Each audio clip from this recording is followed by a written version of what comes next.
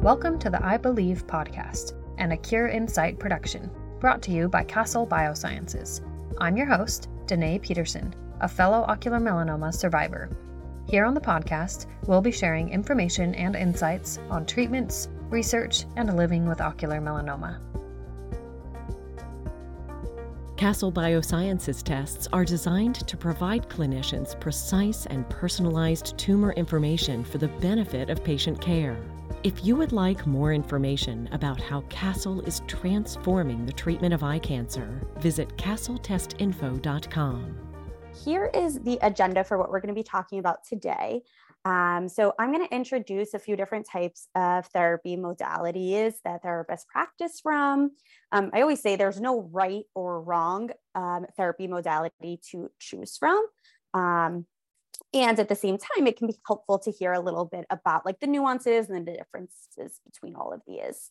And for each modality, I'll go into giving a basic preview over what this therapy modality is, consideration. So how do you know which one might be the best fit for you?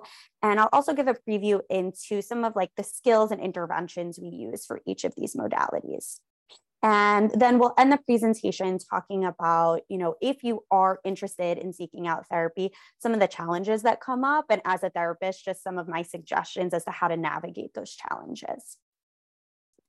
So first we'll talk about something called cognitive behavioral therapy. And this diagram here is called the cognitive triangle, which is essentially the basis of this therapy. And so the idea here is that our thoughts, our behaviors, our emotions, they're all interconnected. They all affect one another. So the way I think affects how I feel, the way I feel affects how I behave, etc. And they're all interconnected. And so in CBT, what we do is we intervene at one point in the triangle, meaning that, right, if I try to change my behavior, that in turn should change my thinking patterns, that should change my feelings. So we can intervene at any point. And so I'll take a minute now to talk about what does this look like if, let's say, we intervene at the cognitive level, so the thought point of the triangle. So let's say you get a cancer diagnosis and you have the thought of, I'll never feel happy again. And that causes your emotions to turn into hopelessness, maybe feeling depressed. And let's say the intensity of this is a 90 out of 100. And then this thought, this emotion impacts your behavior. Right? So maybe you stay in bed all day, you stop responding to text messages from friends, from loved ones. So this thought is a completely understandable thought to have if all of a sudden you get a cancer diagnosis. And at the same time, we know that this thought might not necessarily be fully true, that you'll never feel happy again. And so something we do in CBT, and I'm giving a very watered down explanation of this, is we help people challenge their thoughts. So you might help someone challenge that initial thought by creating a more balanced thought. So maybe the more balanced thought is, I'm going to be really sad for a while, and it's going to take some time to feel any sense of happiness. The emotions are still probably going to be there, feeling hopeless and depressed, but maybe instead of it being at a 90%, maybe it's a 70%. And so maybe instead of staying in bed all day, you stay in bed for 2 hours and you respond to some of your texts, right? So the idea here is if we can change our thoughts, that might be able to change our emotions and actually change our behaviors. Another example is if we intervene at, let's say, like the behavioral point of the triangle. I imagine a lot of people have had this experience. I know I've had this experience where maybe you're not in the mood to go socialize, but you have plans and you're like, okay, I'm going to go anyway. You don't think you're going to have a good time. You're really not in the mood and you go and you end up actually feeling better, right? So behaviorally, if we change our behavior and act opposite to what our emotion is telling us to do, that might in turn change our emotions that we're feeling. So some other information about cognitive behavioral therapy. So we have the cognitive piece, right, which is what we're talking about. So we help patients increase their awareness of thoughts that are maybe not fully accurate, help them identify maladaptive patterns of thinking. And we're going to talk more about that on the next slide. So an example of that might be catastrophizing, and help people reframe unrealistic thoughts and creating more balanced, adaptive thoughts. Now, I always also tell people when I talk about reframing our thoughts, I'm not talking about toxic positivity or invalidating yourself or minimizing your thoughts, but really trying to find thoughts that are more accurate based on the facts of the situation. So we have the cognitive piece. Now we have the behavioral piece.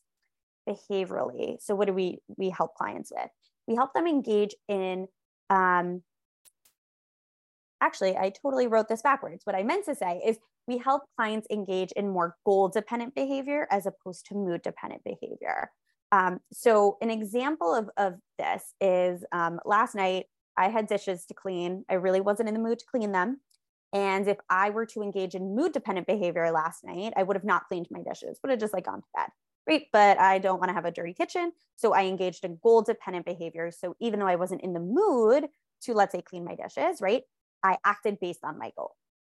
And the problem is that when there's no issue with acting based on your mood. We all do that.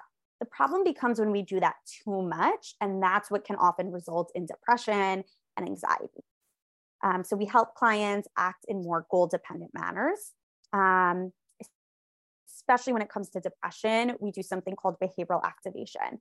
So we would actually help you identify what are your values, what's important to you, and help you start to schedule into your week activities that make you feel a sense of joy and activities that make you feel a sense of mastery or sense of accomplishment.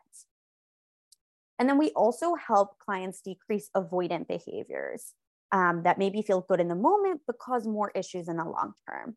Right? So let's say you get a cancer diagnosis, right? And now you are just so scared to ever go to the doctor again.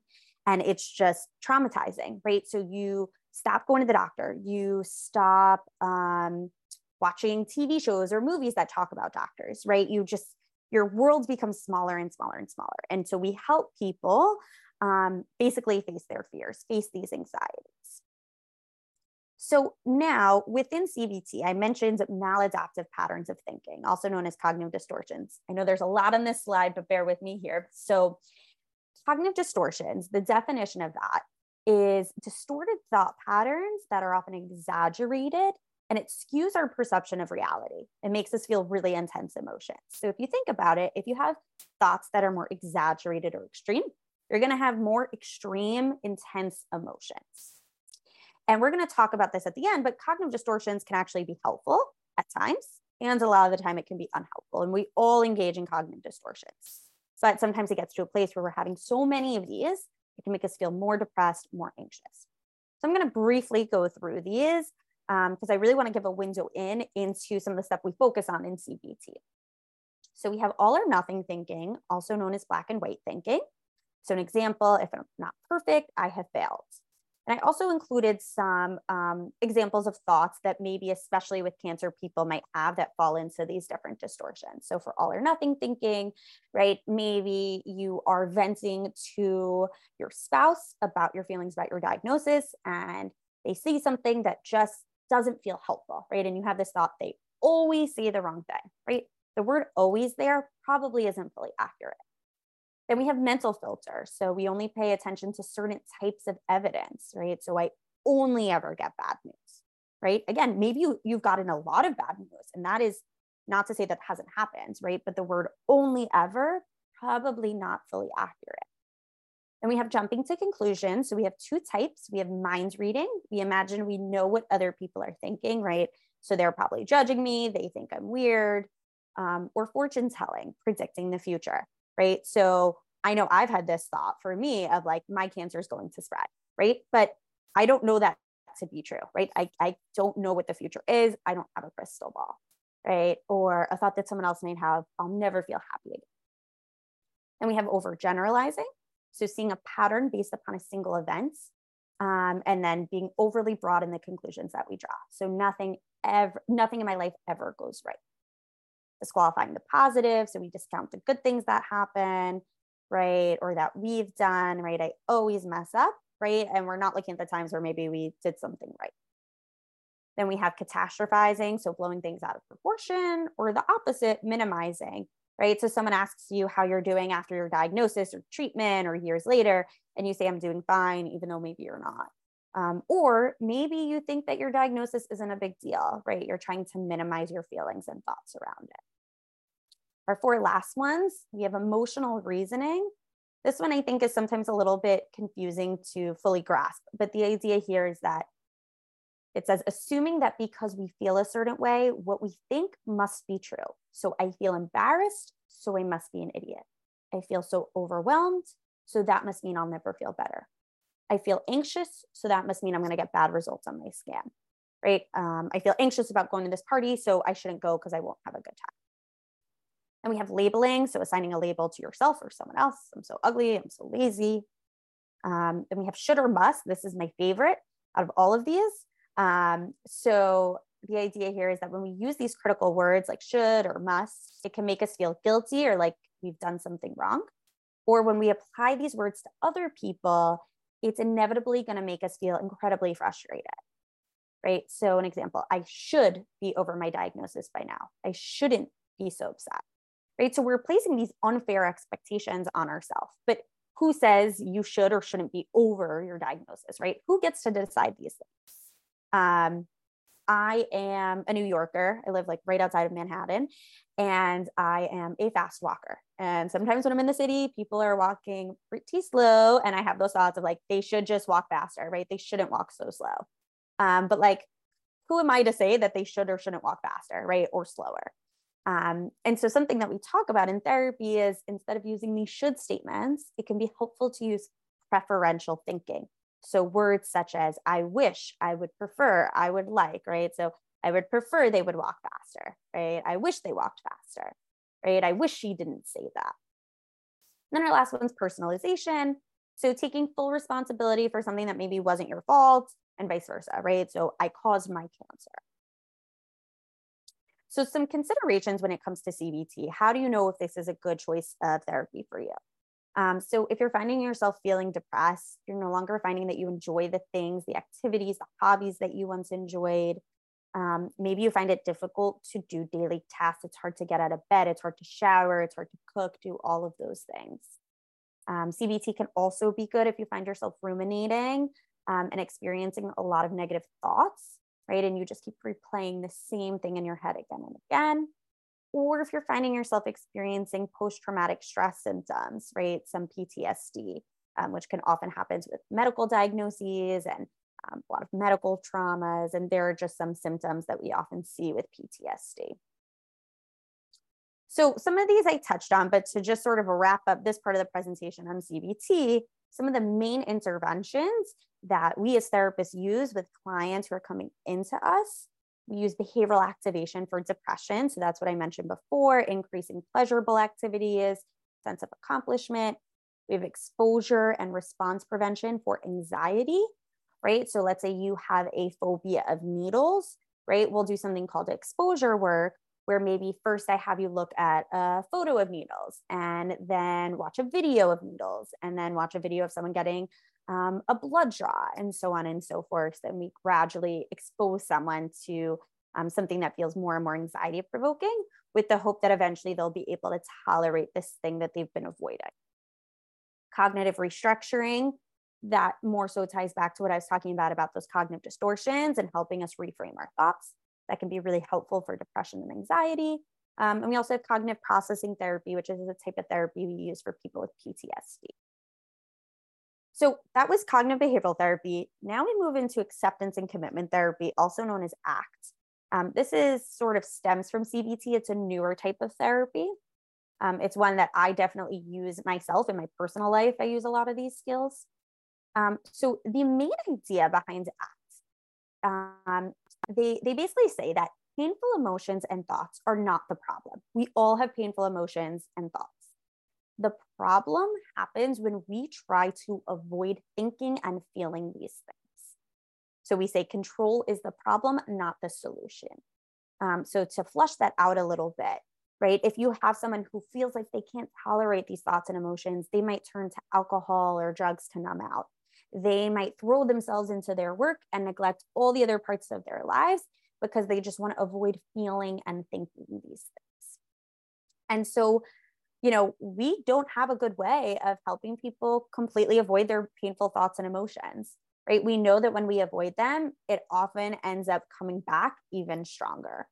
At least I and the field, we don't have a way of getting rid of these things. If any of you do, please let me know. I'll be out of a job, but that would be great, right? But we don't have a way of getting rid of these things. And our attempts to push them away is what ends up causing a lot of issues.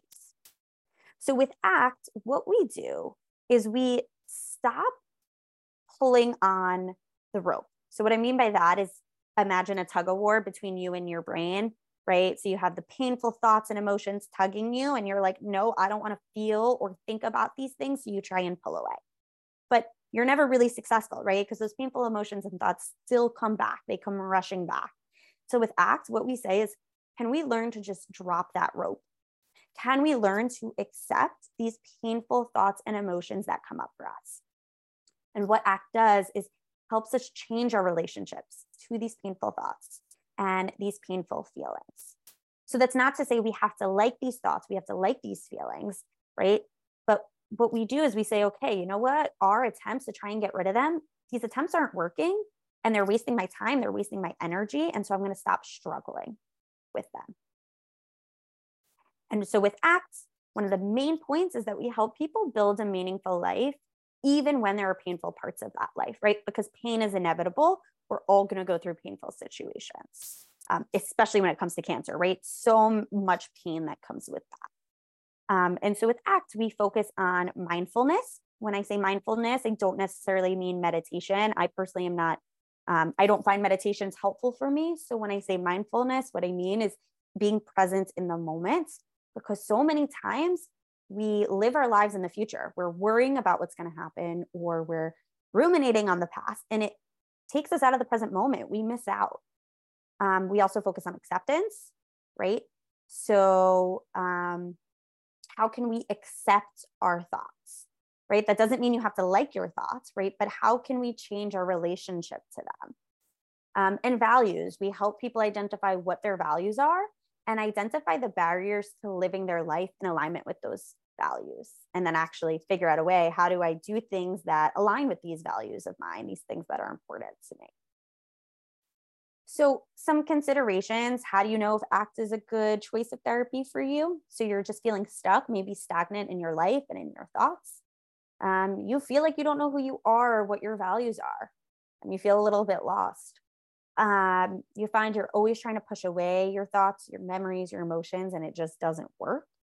You're consumed by the past or the future, and it's hard to be in the present in your life.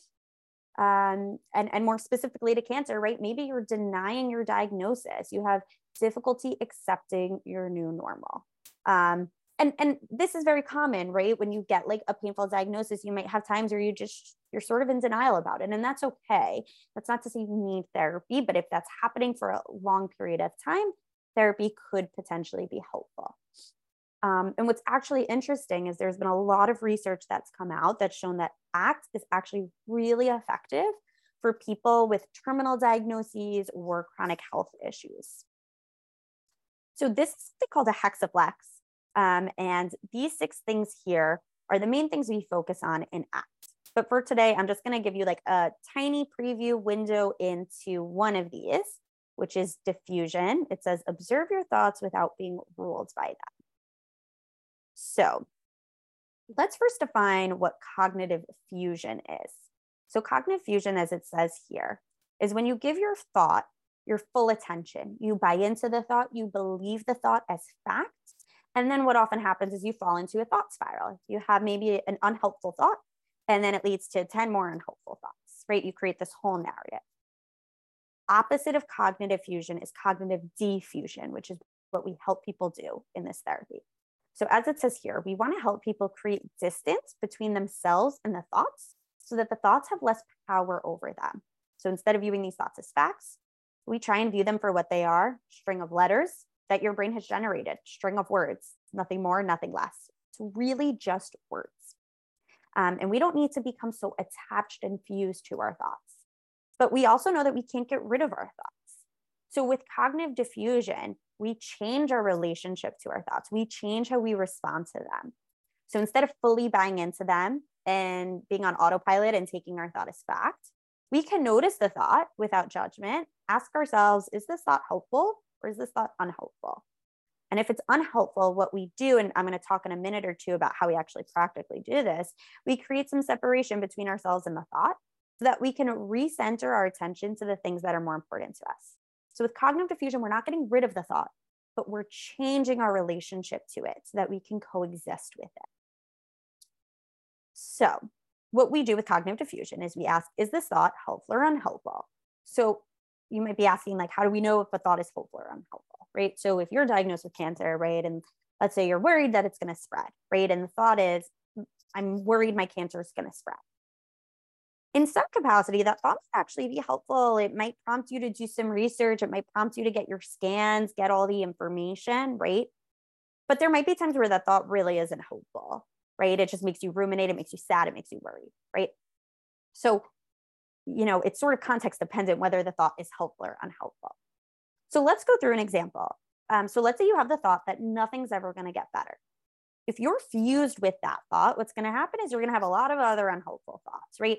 You're going to have the thought, I'm going to feel this way forever. There's no point in trying. Nothing's going to get better. And that's going to impact your behavior, right? Maybe you stop responding to phone calls and texts. You stay in bed all day. You no longer do the things that you once enjoyed doing. If we were to practice cognitive diffusion, and again, on the next slide, we'll talk about how to do this. So you have that initial thought, nothing's ever going to get better. And actually, I'm going to go up for a second. So one strategy for cognitive diffusion is when you notice yourself having a thought that's unhelpful, it's not helping you. What you do is you externalize the thought. So the way we do this is we say in your head, I notice I'm having the thought that nothing's ever going to get better, right? Or I notice I'm having the thought that tomorrow might suck, right? And what it does is it creates some distance. It helps us notice that, okay, this is just a thought, right? So with cognitive diffusion, right, the thought, I notice I'm having the thought that nothing's going to get better, or my brain is telling me nothing's going to get better, right? And that might change your behavior, right? Instead of just isolating yourself, right, you still might engage in your life and do things that feel meaningful to you. So a lot of words on here. I'm not going to go through all of these, but I just wanted to share some examples. And actually, there's one other thing I want to share before we even go to the examples. An analogy for cognitive diffusion that I sometimes use is if you've ever been in a room that has a clock, right? And the clock is ticking, and all of a sudden you hear, right, the second hand moving, right? You hear it ticking, right? And maybe you didn't notice it for the past hour, but all of a sudden you notice it. And then maybe you tune it out, you don't notice it, and an hour later it comes back. That's sort of what cognitive diffusion is we create this degree of separation from our thought where we can sort of maybe tune it out. It's sort of in the background. And then at some point that thought's probably going to come back. And so we use cognitive diffusion again and again and again.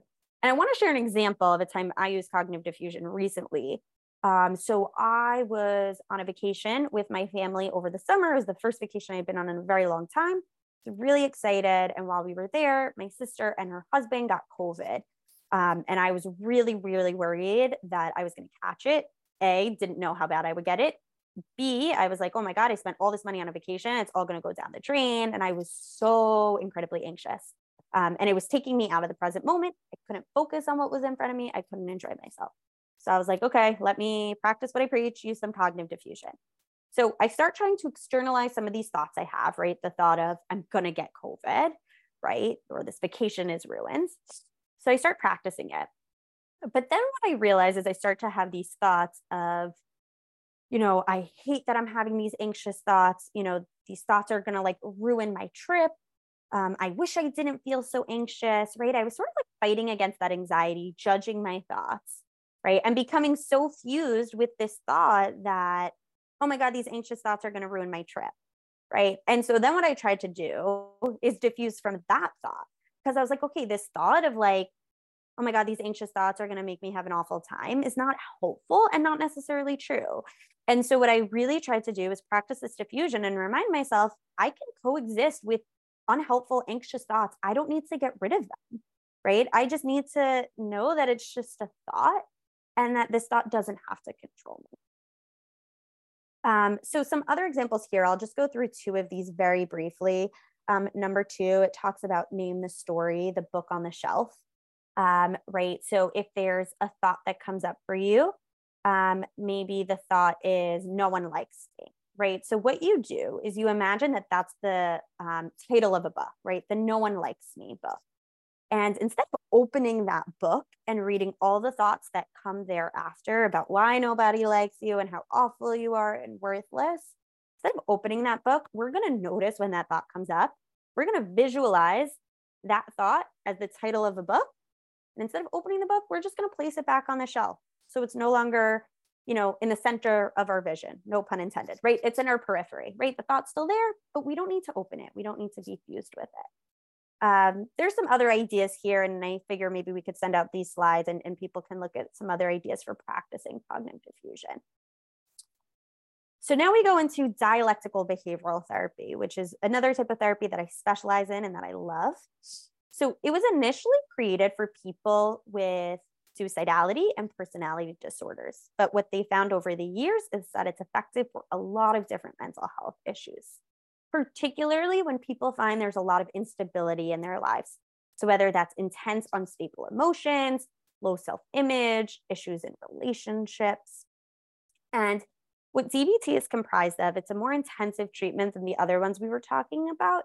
So you have your individual therapy appointments every week. You have group therapy where you learn concrete, tangible skills to help you. And you also get something called phone coaching where you can call your therapist typically any time of day or night for some coaching. And the 4 things DBT focuses on are mindfulness, interpersonal effectiveness, so helping you with your interpersonal relationships, asserting yourself, maintaining these relationships, managing conflict, emotion regulation, so how do I cope with painful emotions that come up, and distress tolerance. So what do I do when I'm in like literal crisis mode and my emotions are a 10 out of 10? So who is DBT good for? If you find yourself struggling with self-harm, urges and thoughts of suicide, you find yourself having a lot of relationship issues, both platonically, romantically, you feel a lot of high intense emotions that last for a long time. DBT is also really helpful for people who've experienced a lot of trauma or invalidation. You've been told that your emotions are wrong, you're too sensitive, or you find yourself just struggling with a lot of mental health issues. So I'm going to focus on one particular skill in DBT that I want to share with everybody here. It's called radical acceptance. And I would say out of every therapy technique I'm aware of or skill, I think this is absolutely the hardest one and is also can be the most life-changing skill. So when I was in grad school, I actually had a professor who specialized in DBT. She's like very well known in the field. And she shared this equation with me, which I felt was life-changing for myself. So the idea here is that you have something painful that happens in life. If we can accept that it happens, it doesn't get rid of the pain is still there. But when we deny that pain, so pain plus denial, that pain turns into suffering. So when we deny the pain, we're basically adding on layers of pain, and it intensifies and exacerbates the pain and turns it into suffering. When I say denial, what I mean, I'm going to go to the next slide real quick. When I say denial, what I mean is non-acceptance. What does that look like? In terms of thoughts, that might look like, I can't deal with this. This isn't fair. Things shouldn't be this way. It's not right. Things should be different. And none of this is to say that it's wrong to have these thoughts. These are very normal thoughts, especially with a cancer diagnosis. The problem becomes when we get stuck in these thoughts for a long period of time. So this is what I mean by denial. And so what radical acceptance is when we practice accepting our situation and really trying to move away from that line of thinking of what should be, right? So the idea here, suffering doesn't come from the pain itself. Suffering happens when we become so attached to what we feel life should look like. And again, that's not to say that cancer is fair or okay, or that we should be happy about it, not at all, right? But when we get lost in those thoughts of it shouldn't be this way, it's not fair, right? It ends up making us feel that much worse. And so acceptance, again, it doesn't mean that you're agreeing with what's happening or resigning yourself to it or justifying it. It doesn't mean that you're not taking action to maybe try and help yourself. It just means that you're accepting that this situation has happened, right? Accepting what has happened in this present moment. I once had a patient who said this line on the bottom, which I loved. She said, radical acceptance, it's not accepting what happened, it's accepting that it happened. So again, there is a place, especially with cancer, there is a place for being stuck in denial and non-acceptance. Absolutely. Grief, disappointment, anger, bitterness. It is so normal. The suffering results from when the initial pain is prolonged because we're stuck in this non-acceptance place. So I want to give two examples of radical acceptance to really like paint a picture as to what this looks like. And then we'll talk about practically how do we practice this. So imagine that you are in prison for life. You were convicted for a crime you did not commit. You objectively did not commit this crime. You were falsely accused. You appealed the verdict, but the ruling wasn't overturned, and you are stuck in prison for life. Right? So what are your options? Well, you're not going to be able to get out of jail, right? And it's also unrealistic to expect you to be happy that you are in prison for life, right? But we do sort of have two options, right? So option one, right? You can stay in that non-acceptance place of being miserable and telling yourself, this isn't fair, things shouldn't be this way. And again, that's not to say that those thoughts are not true, right? It isn't fair, right? But those thoughts just aren't helping you, right? It's going to make you feel worse, right? You can spend every day crying, beating people up, beating yourself up, or you can radically accept the situation. Doesn't mean you're happy about it, right? You can be really angry about it. You can be angry about a situation and accept it, right? And you can find a way to build a meaningful life there, right? So one example of radical acceptance, right? So with radical acceptance, we can turn unendurable agony into endurable pain. One other example that some of us could probably all relate to, you're driving in traffic. Let's say you have an important holiday dinner with your family, and you and your spouse are stuck in traffic, bumper to bumper traffic. You're going to be like an hour late, right? You can get saturated in your anger and frustration, which would look like maybe these thoughts, right? This always happens to me. I'm such an idiot. I should have left earlier. The whole day is ruined. You might even notice some cognitive distortions in here, right? You ruminate, your emotions intensify, and the drive sucks, right? Or we can try and practice some radical acceptance around it. Realize that given the circumstance, there's no way to change it, right? These thoughts aren't going to help you change the outcome, right? And it's normal to feel frustrated, right? That makes sense, right? But maybe instead of these initial thoughts, we practice some radical acceptance and have these thoughts, right? I'm going to be late. I'm disappointed. I wish I left earlier, right? Instead of the I should have, right? And I can't change the situation. And instead of ruminating and your emotions intensifying, your emotions remain the same, but maybe you listen to a podcast, right? Or you have like an interesting conversation with your spouse. So how do we actually practice radical acceptance? It's not easy. You don't arrive at a destination where you have radically accepted a situation. We vacillate. It's normal to vacillate between acceptance and non-acceptance, right? So we constantly have to sort of pull our brains back to this radical acceptance place. So what we do, we allow ourselves to first notice any urges we have to not want to accept the situation, right? So practice radical acceptance around your reluctance to want to practice radical acceptance, right? Validate that it's normal that, okay, maybe in this moment, I want to stay in this non-acceptance phase.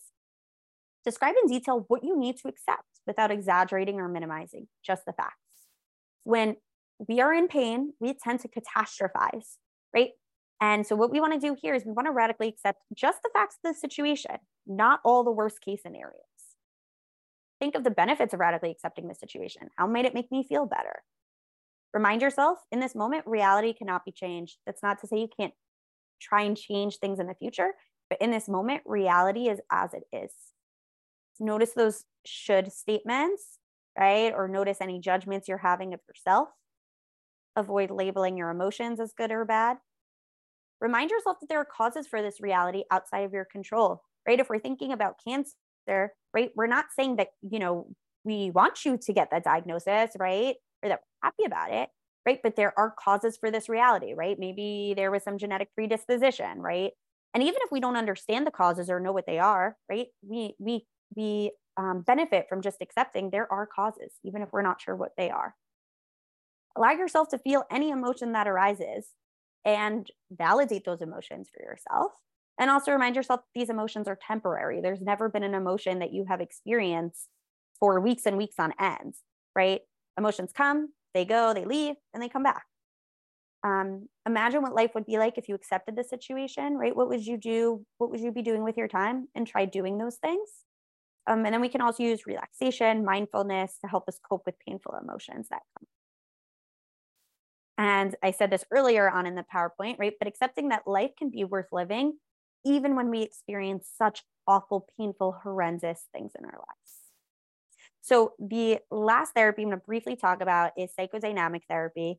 And I will also share as a caveat that I do not specialize in psychodynamic therapy. So I'm probably not going to do this one justice, but I wanted to include it because I've been in psychodynamic therapy, even though I don't specialize in it. I think it's a wonderful, wonderful type of therapy, can be incredibly helpful. So it's more of that traditional talk therapy that maybe you see on like a TV show or movie. Main idea, it helps people recognize repressed and unconscious emotions and thoughts and beliefs that might be impacting their behavior. There's a huge focus on early childhood experiences, early life experiences, and helping you understand how those things have shaped and molded you and impacted and continue to impact your current relationships, the way you view yourselves and the world around you. Some considerations here. Who is psychodynamic therapy good for?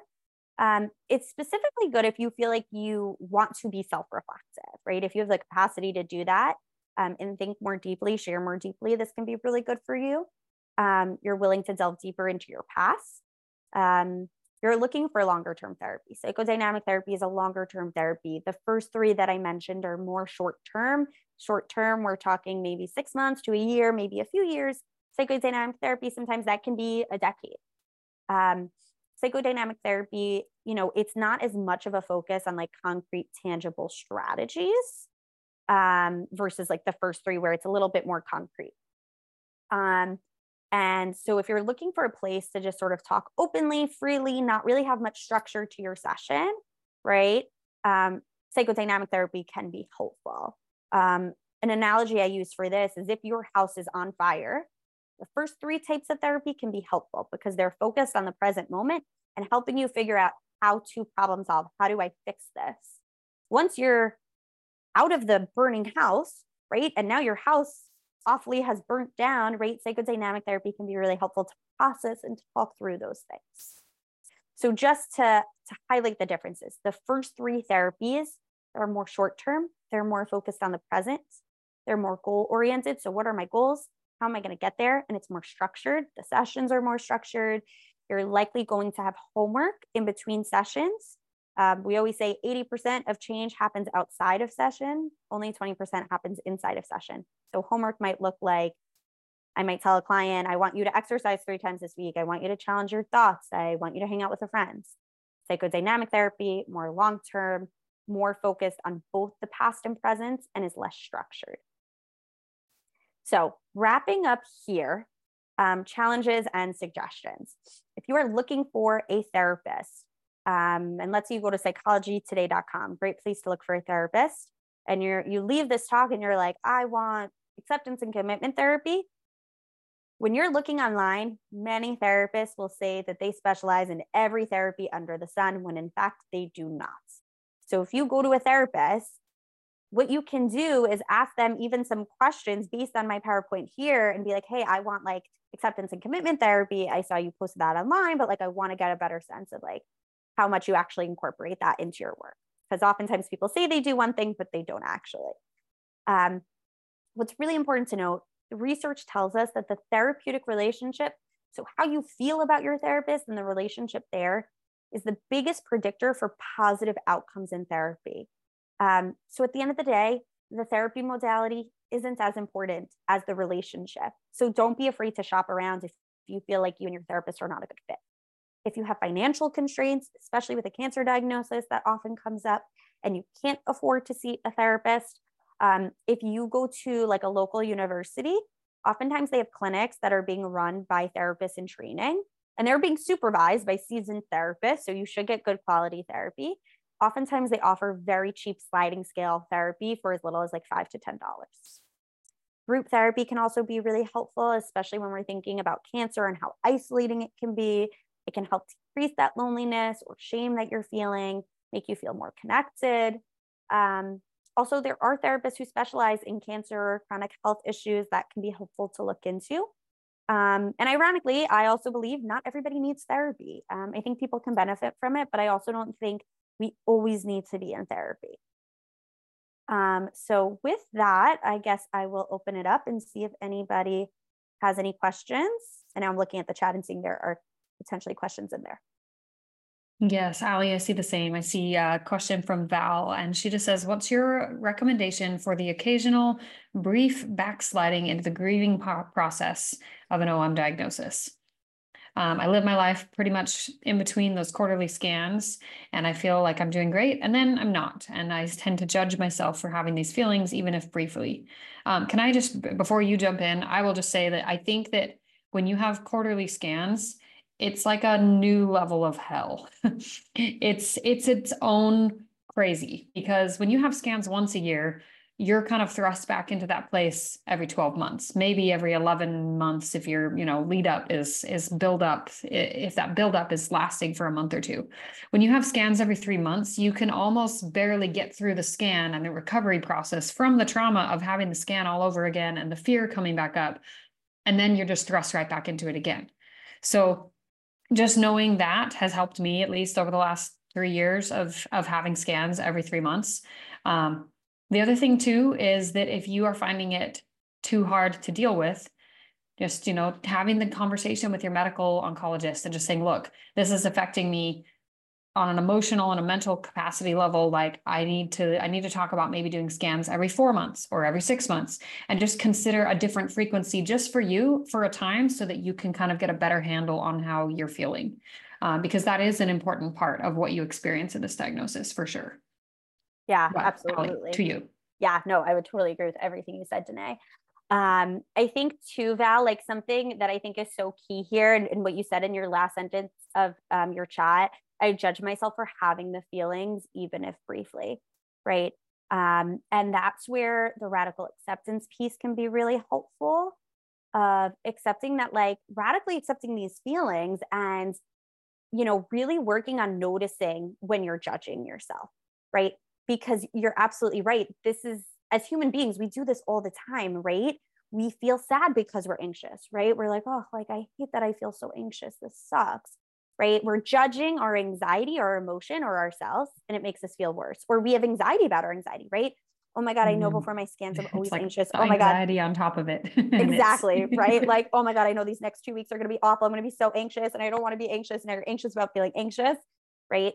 And so I think one of the biggest things, Val, is I think these emotions that come up, they're so normal and they suck. It sucks. There's no way around it. And I think one of the best things to do is, like I said, notice when you're having those judgments, right? Notice when you're judging yourself and saying, oh, why am I feeling this way, right? Because you can't control your emotions, right? We cannot. Our emotions happen regardless of whether we want them to or not, right? And like I was saying, can we find a way to change our relationship to our emotions, right? So one thing we can do is ask ourselves, what is the function of this emotion, right? What's the function of anger? I was talking to a client about this the other day, right? We have anger because it indicates to us that our goal has been blocked, or something important to us is being impeded against, right? Or a value of ours is being crossed, right? And anger motivates us to fight, to change it, right? What's the function of anxiety? Anxiety tells us that something is wrong, and it motivates us to fix it. Now, of course, especially with cancer, right? We can't necessarily always do that, right? But it can be helpful, instead of judging our emotions, to get curious about it, right? What is my emotion trying to tell me? And instead of viewing it as this awful thing, right? Trying to view it as, okay, it's my brain is trying to send me a message. What is this message? And then pairing that with some coping skills, and especially something like acceptance and commitment therapy or dialectical behavioral therapy. Those can offer you really, really helpful tools to help calm you down. It's not going to get rid of the emotion, right? It makes sense that you're anxious. So understandable, right? But it's going to help you feel like you can cope with it a little bit better and take the edge off. Oh, that's such a good point. And I just wanted to point out something that you said earlier in the session. And it was, well, I guess it was just towards the end of your radical acceptance section. It was this idea that there's not some destination that you reach, right? There's not some destination in therapy, in self-help, in mental health, that you just ultimately reach this point where you just suddenly never have an issue. You never have an intrusive thought again, or you never have a moment where you're judging your emotions when they come up. Those are always going to be things that happen. The difference is your capacity and your awareness around them, your capacity to handle it, and the tools that you have when, say, fear and anxiety come up, versus maybe the tools and the resources you had before you were involved in therapy, or you did some self-help, or you read a book, or you experienced the podcast, you were part of a group therapy group. Well, I'm trying to remember what it was from. I don't even remember what it was from, but there was someone that I listened to, and they talked about this idea that when we are experiencing fear, it's that we're forgetting every available resource. And I love that acronym, because a lot of the times we get caught in that spiral of the judging of the thoughts and the having of the thoughts, and the kind of, like you said, they just kind of keep going. And ultimately, when we're experiencing fear, which I think is probably one of the most common feelings that we have, fear and anxiety in a cancer diagnosis, it just leads us to that place where, if we're not careful, like you said, we can get stuck in the thoughts. And if we're stuck in the thoughts, then fear is winning. But if we can just kind of remember to question and to, like you said, ground yourself in what you know, ground yourself in the things that that are true, then those are some really helpful skills. And I mean, Allie has broken down four. I think four. You broke down four like modalities of therapy. And I mean, I am fairly certain in all of the years that I've done various different types of therapy that I've done a little bit of all of these at some level. I think that that's maybe normal if you have been involved in therapy for a long time, like I have. But I will say that, like, the awareness and the practice that comes from that, it all adds up to help. And I think that that's an important thing to recognize, is that you build those resources over time. And so if this looks overwhelming, like, maybe just pick the one that resonates with you the most and just start somewhere small. Yeah. And like Danae said, right, like, you've experienced, you're looking at these and you're like, okay, like, I feel like I've done a little bit of all of these, right? Sometimes I say that, like, at the core of it, a lot of these therapies are the same. We just get to this idea or this skill in a different way based on the therapy. One last thought I was also just having today, as you were speaking about, I was thinking about your question, is, I promise you this is related, but my sister's a big rock climber, and I go rock climbing with her sometimes, and gotten into it more so in the past like year or two. And sometimes I'm like rock climbing and I look down and I'm like, oh crap, this rope breaks, I'm done, this is it. And I like start to freak out a little. And then I remind myself, okay, like, I am already on this wall. Me worrying about if this rope breaks is not going to change the outcome. Either it breaks or it doesn't, right? Me worrying about this, no matter how many anxious thoughts that come up, it has no bearing on what actually happens, right? And so I know for myself with scan, sometimes I remind myself of that, right? No matter how much anxiety I have, it's not helping me to ruminate.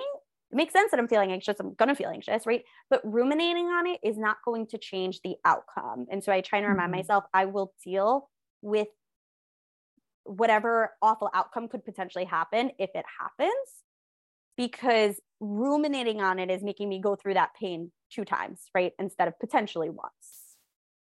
Yes, such a good point.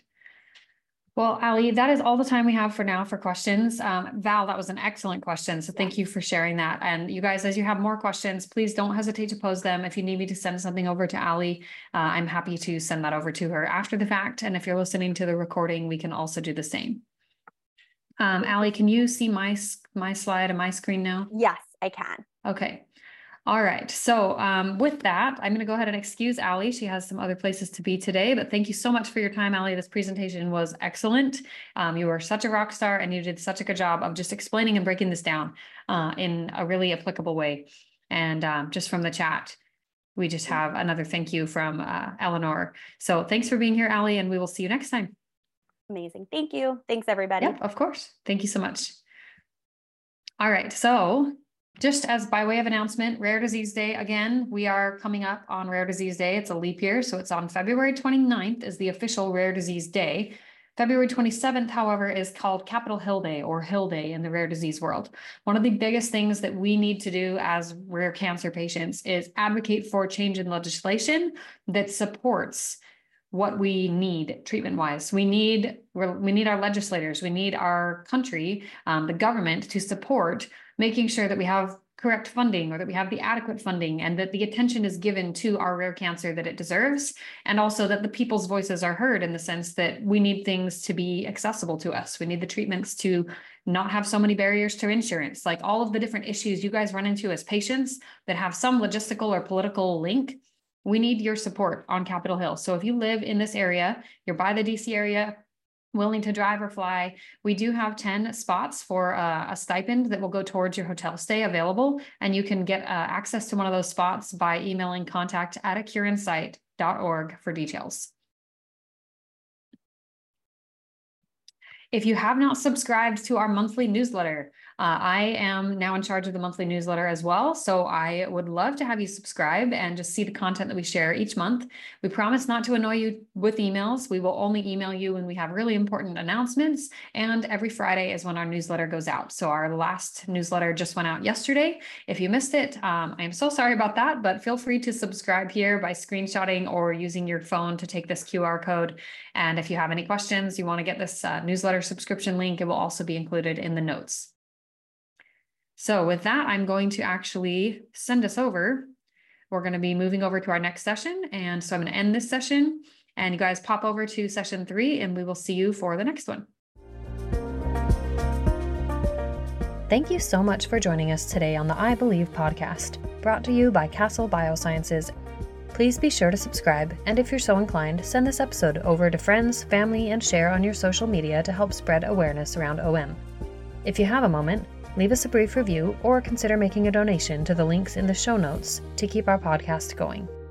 Feel free to follow us on Facebook, Instagram, or Twitter @AcureInsight. We'll see you next time on the I Believe podcast.